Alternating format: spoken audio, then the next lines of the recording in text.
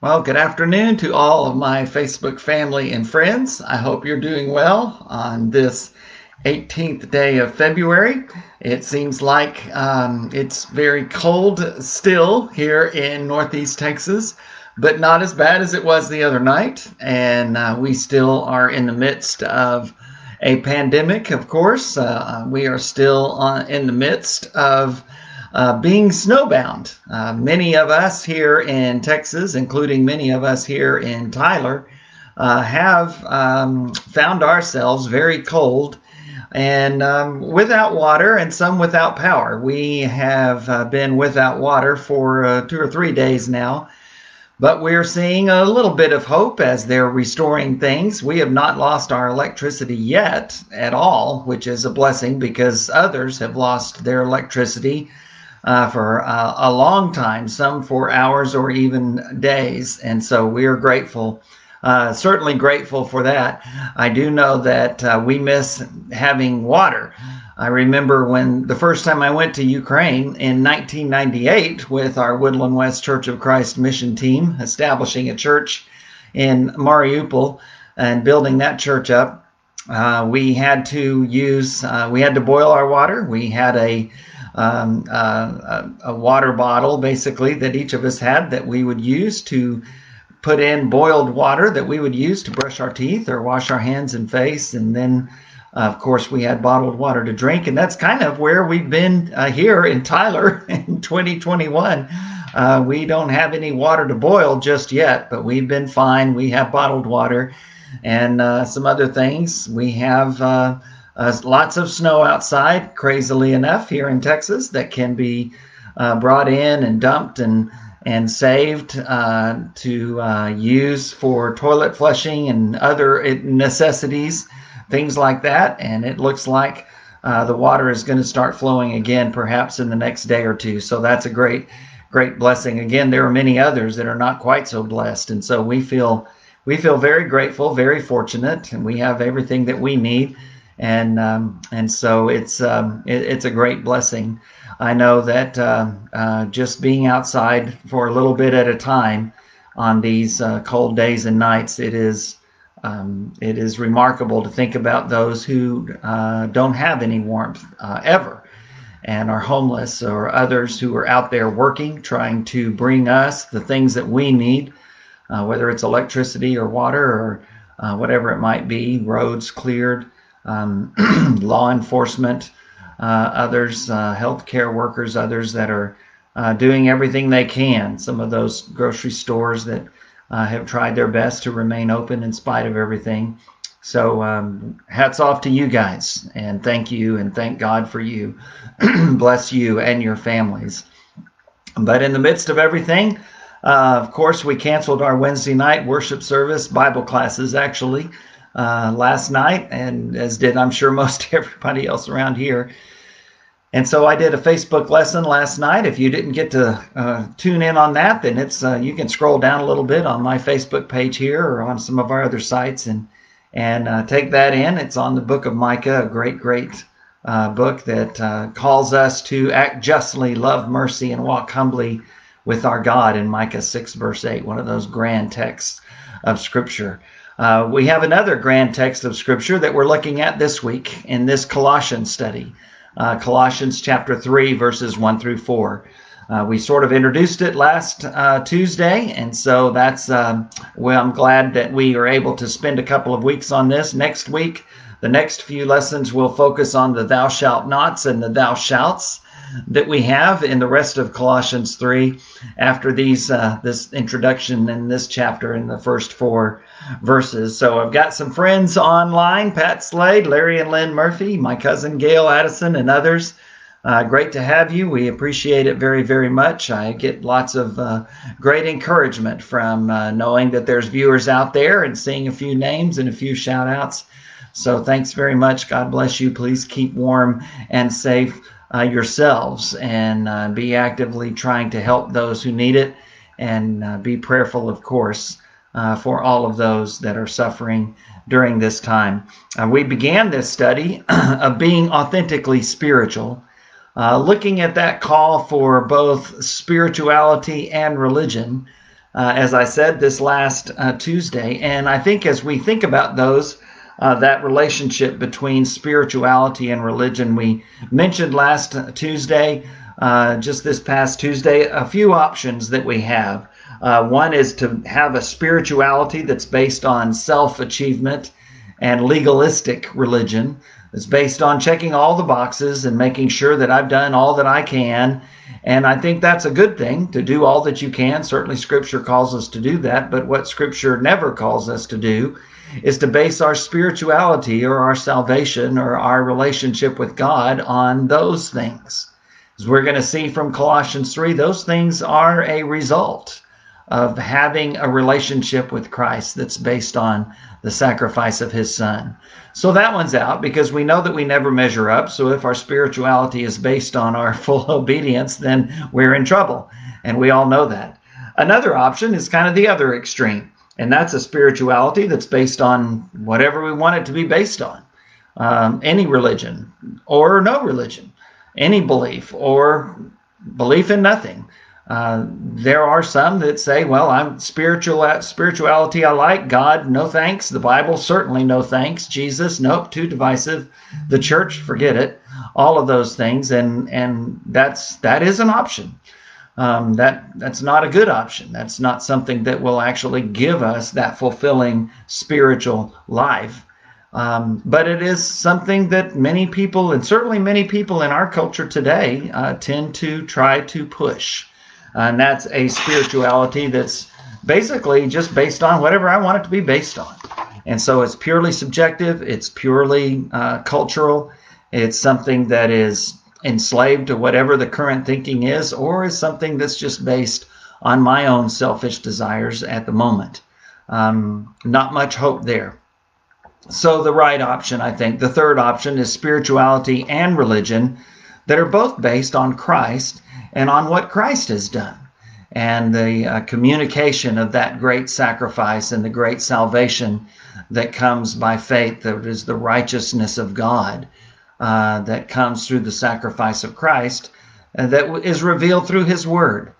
Those things, that kind of spirituality has got a firm footing. And that's what we're kind of looking at as we turn into Colossians chapter 3. Again, based on chapters 1 and 2, the great message of the supremacy of Jesus Christ, the preeminence of Christ as creator and sustainer and savior, the head of the church, his body, the one who calls us to receive him by believing in him, turning away from our lives of sin. That's repentance. Confessing that faith and being baptized into Christ so that we can be raised to live a new life. And that's his message in Colossians 2, a message very similar to Romans 6, starting at about verse 6 and going on down through about verse 15. Paul literally says that we've been raised with Christ to live a new and different life. And he's going to be talking more specifically about that new and different life, starting right here in Colossians chapter 3, verse 1. One person has said, as I mentioned on Tuesday, relativism is the claim that all truth is relative, except, of course, for the claim that all truth is relative. And so you can't have it both ways. Either you believe that there are no absolutes, including the claim that there are no absolutes, or you believe that there are some absolutes, that there is ultimate truth, that not everything is relative. And Jesus came, and he would be seen, if you read all of the Gospels, Matthew, Mark, Luke, and John, and if you read the epistles that were inspired by his Holy Spirit that he left with us, that comforter, to lead and guide us. If you actually read that, then you realize that Jesus is not one who preached relativism at all, saying that there's a narrow way and a wide way, and the crowd is going to go the wide way, but he calls on his disciples to go the narrow way, and that's a way that's not the popular way. It's the way of the cross.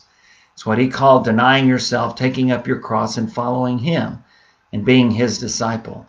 It's what he called being obedient to his word, living obediently to what he has taught and to how he has lived.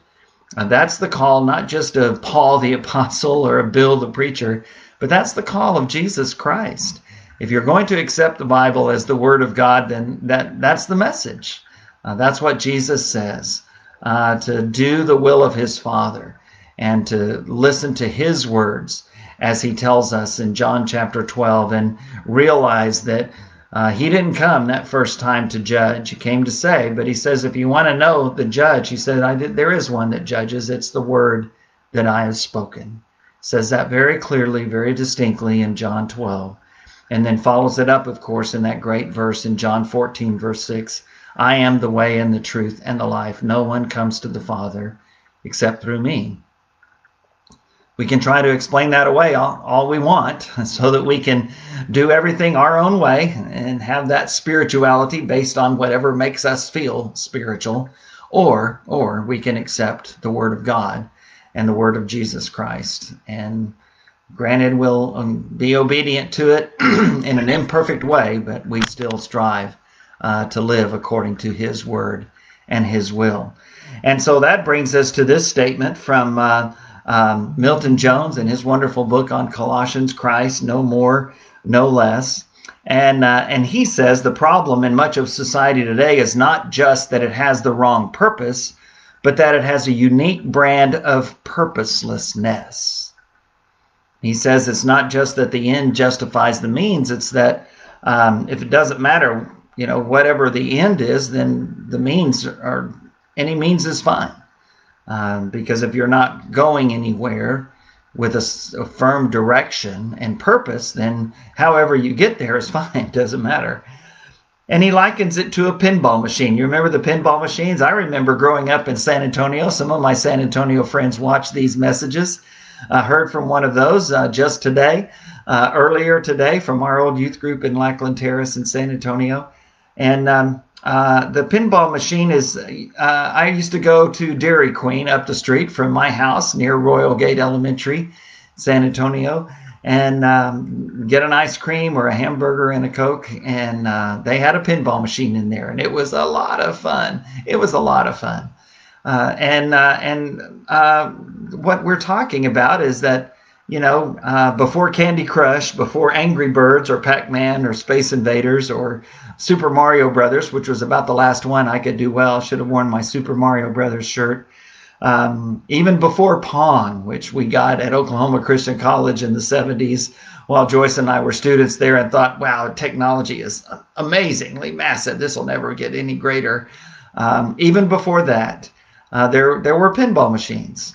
And the whole thing about that pinball is that it would just go back and forth and go off of every barrier or bumper or whatever to and just try to survive until that finally gravity brought it all the way down and out, and you were done.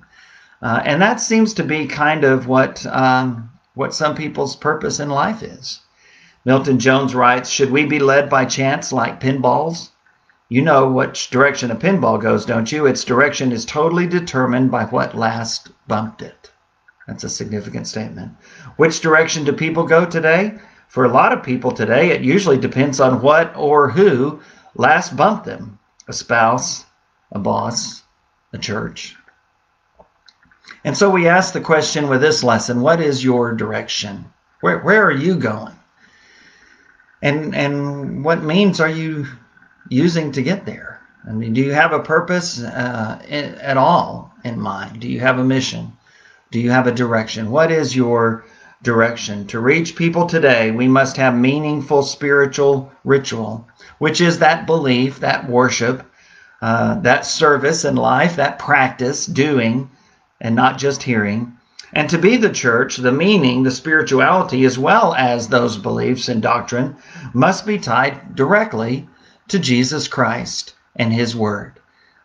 Anything else is not Christian. It's not Christian. Because when you take Jesus and his word out of it, then it's no longer Christian. So we look to the scriptures and we try to find exactly what that looks like, because Jesus calls us to be both spiritual and religious. He doesn't call us to be one or the other. He calls us to be both, and he calls us to be connected to him, not only as our Savior, but as the head of his body, the church, and to be a part of that body, an active part, working together with others who have named the name of Christ, to serve the community, to help each other grow in the grace and knowledge of our Lord and Savior, Jesus Christ, as Peter says in 2 Peter 3, and to reach out to others in love and service and humility and kindness, so that they too can come to know this Lord who not only died for us, but gave us a reason to live and a purpose and a mission in life. So that brings us to Colossians 3. So let's read that passage, and then we'll talk through it, and then the lesson will be yours. Since then, Colossians 3 verse 1, you have been raised with Christ. Set your hearts on things above, where Christ is, seated on the right hand of God. Set your minds on things above, not on earthly things. For you died, and your life is now hidden with Christ in God. When Christ, who is your life, appears, then you also will appear with him in glory. What a great, great statement. And again, it's based on everything he said so far. And we realize that. And because that's how he begins. He begins with an imperative. Set your hearts and your minds on things above. But the imperative in Scripture is always based on the indicative. The commands are always based on the blessing. We see that everywhere in Scripture, and we certainly see that here. We see it in Exodus 20 when the 10 Commandments are introduced, and God tells them, I am the Lord your God who brought you up out of Egypt. You shall have no other gods before me. You shall not make for yourselves any image of God, and on and on. Well, those 10 Commandments are based on God's deliverance of them. Even back then, that imperative, and there are imperatives in Scripture, but those imperatives are always based on what God has already done, rather than a conditional love. It's an unconditional love. Paul in Romans chapter 12 tells us, after reviewing God's great mercies and blessings for 11 chapters, in chapter 12 he begins with these words, therefore, in view of God's mercies, present your bodies as living sacrifices. That's how we're supposed to live. But it doesn't start with that call to live that way. It starts with the blessing of the righteousness of God that comes through faith in Jesus Christ.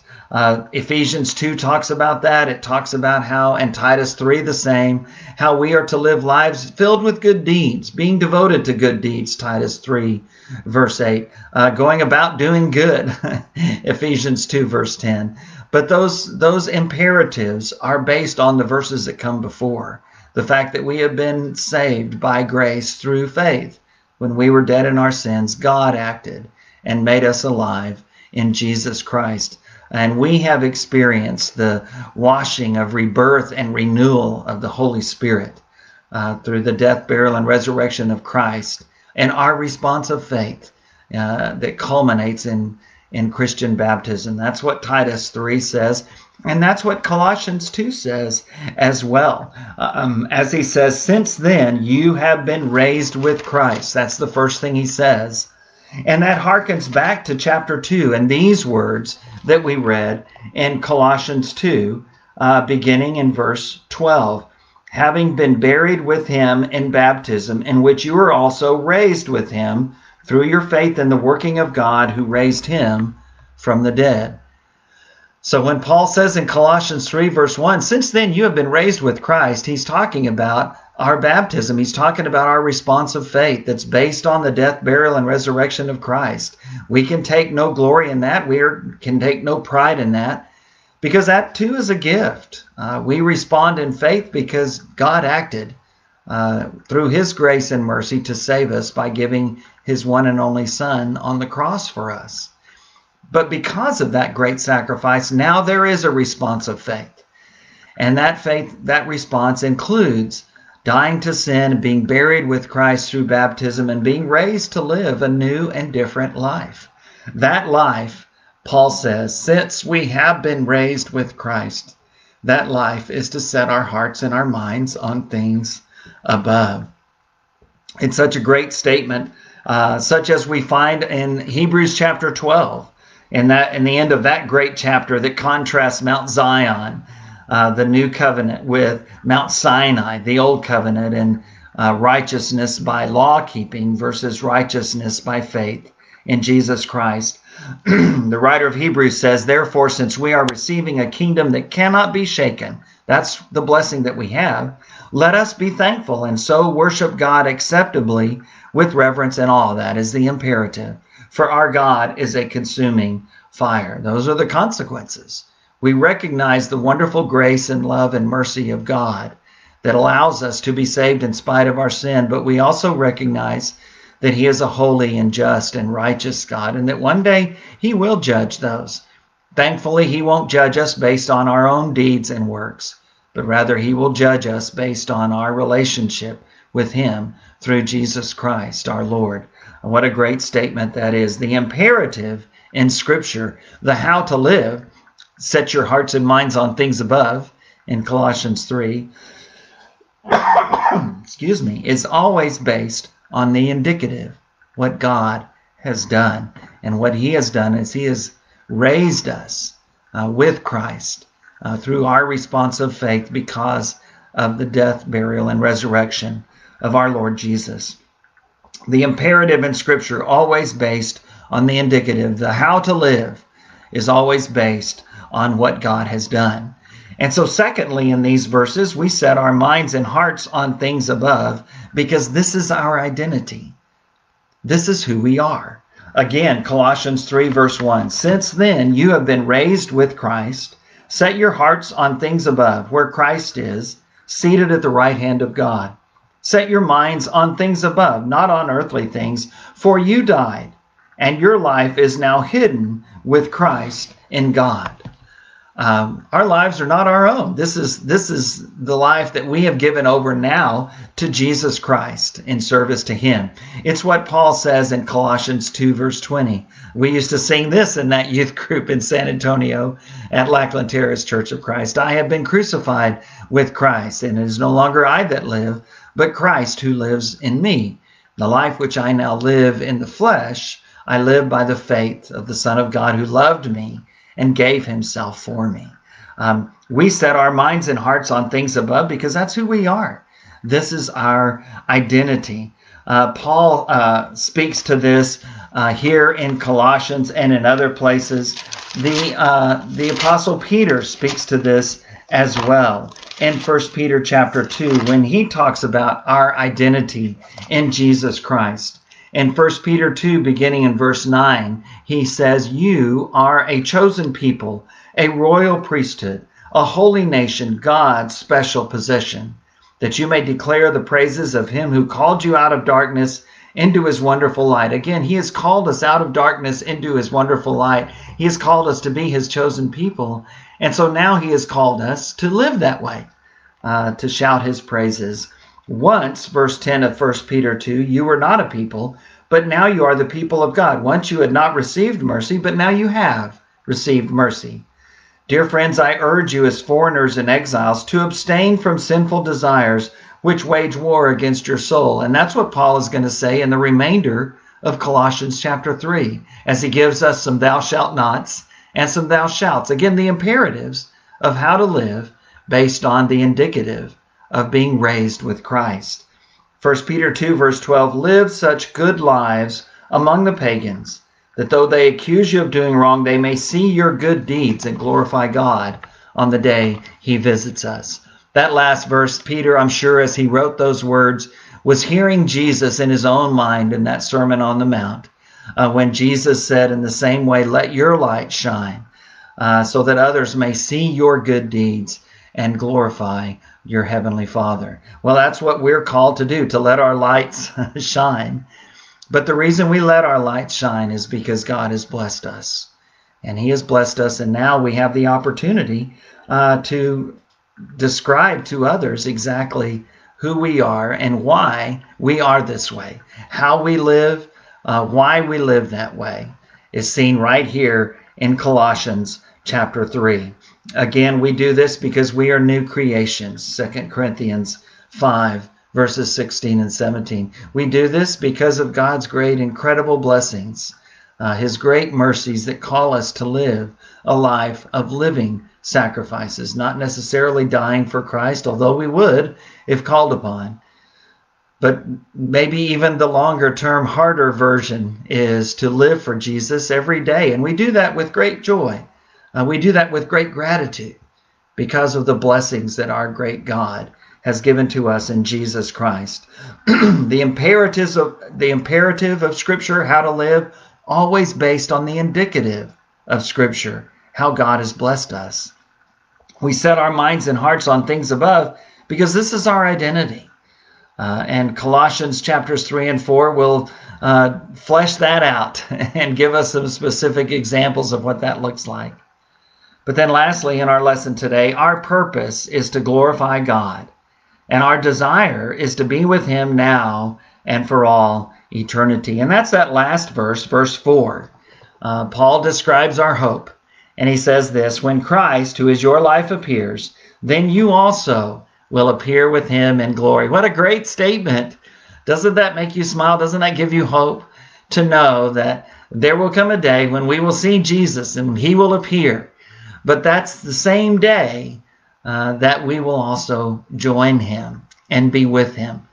1 Thessalonians 4, in that great passage, verses 13 through 16, puts it so marvelously when it says, when Jesus comes again and we hear the shout and we hear the trumpet and we see Him appear, the dead in Christ will rise first. And then we who are alive at that time will also be raised and will meet them and the Lord in the air. And so we will forever be with the Lord. What a great, great statement. What a great blessing to know that Christ, who is our life, will one day appear. And when He does appear, we will be with Him for eternity in glory. And so in the meantime, our desire is to please Him and to glorify Him and to help others to be able to see this Jesus who loved them so much, who loved us so much, and who has given us not just salvation, but also mission and purpose and direction. Isaiah 43 verse 7 says that all God's people were created for God's glory. And He formed us and made us, as we know from Genesis 1, in His very image. Jesus said in John 10, I have come that they may have life and have it to the full. Some people see the Gospels and the rest of the New Testament as very burdensome, something that requires them to make sacrifices and to not live the way they want to live. And I hope that you don't see it that way. I hope that you see it differently. I hope that you see it as the giving of life, the setting us free from sin, not being bound. Because if we're bound to our own personal desires and the sin and the life of this world, then that's all we have. But if we set our hearts and our minds on things above, on the eternal things, not the things of this world, then we have something that will last forever. Paul talked about it in Philippians chapter 3 when he said, I want to know Christ and the power of His resurrection and to somehow be able to attain to that life and that resurrection myself, not because of the good things that I've done, and he had talked about them in Philippians chapter 3, but he says, I gave all of those things up so that I might be found with the righteousness of God, not the righteousness of Paul that comes through Jesus Christ. And so again, God calls us to be spiritual and religious, but not a spirituality that's based on just any religion that we want or no religion, and not a spirituality that's based on our obedience to whatever that law is that we follow, because at best that will be imperfect and can never take away sin, but rather a spirituality and a religion that are based on Jesus Christ, that are based on the sacrifice of the death, burial, and resurrection of Christ, and now that is based on our response of faith, our being raised with Christ out of that watery grave of baptism, as we call it sometime, that time when we die to sin and are buried with Christ through baptism and are raised to live a new and different life, a life that honors and glorifies Jesus Christ who died for us. What's your direction in life? What's your purpose? On what have you set your heart? Where's your mind? That's what Paul asks here. Being authentically spiritual means you have set your heart and your mind and your life on Jesus Christ. The church needs Christians. The community, the world, needs Christians who are true to their identity, who are going the right direction with our lives, who have set our hearts and our minds on things above.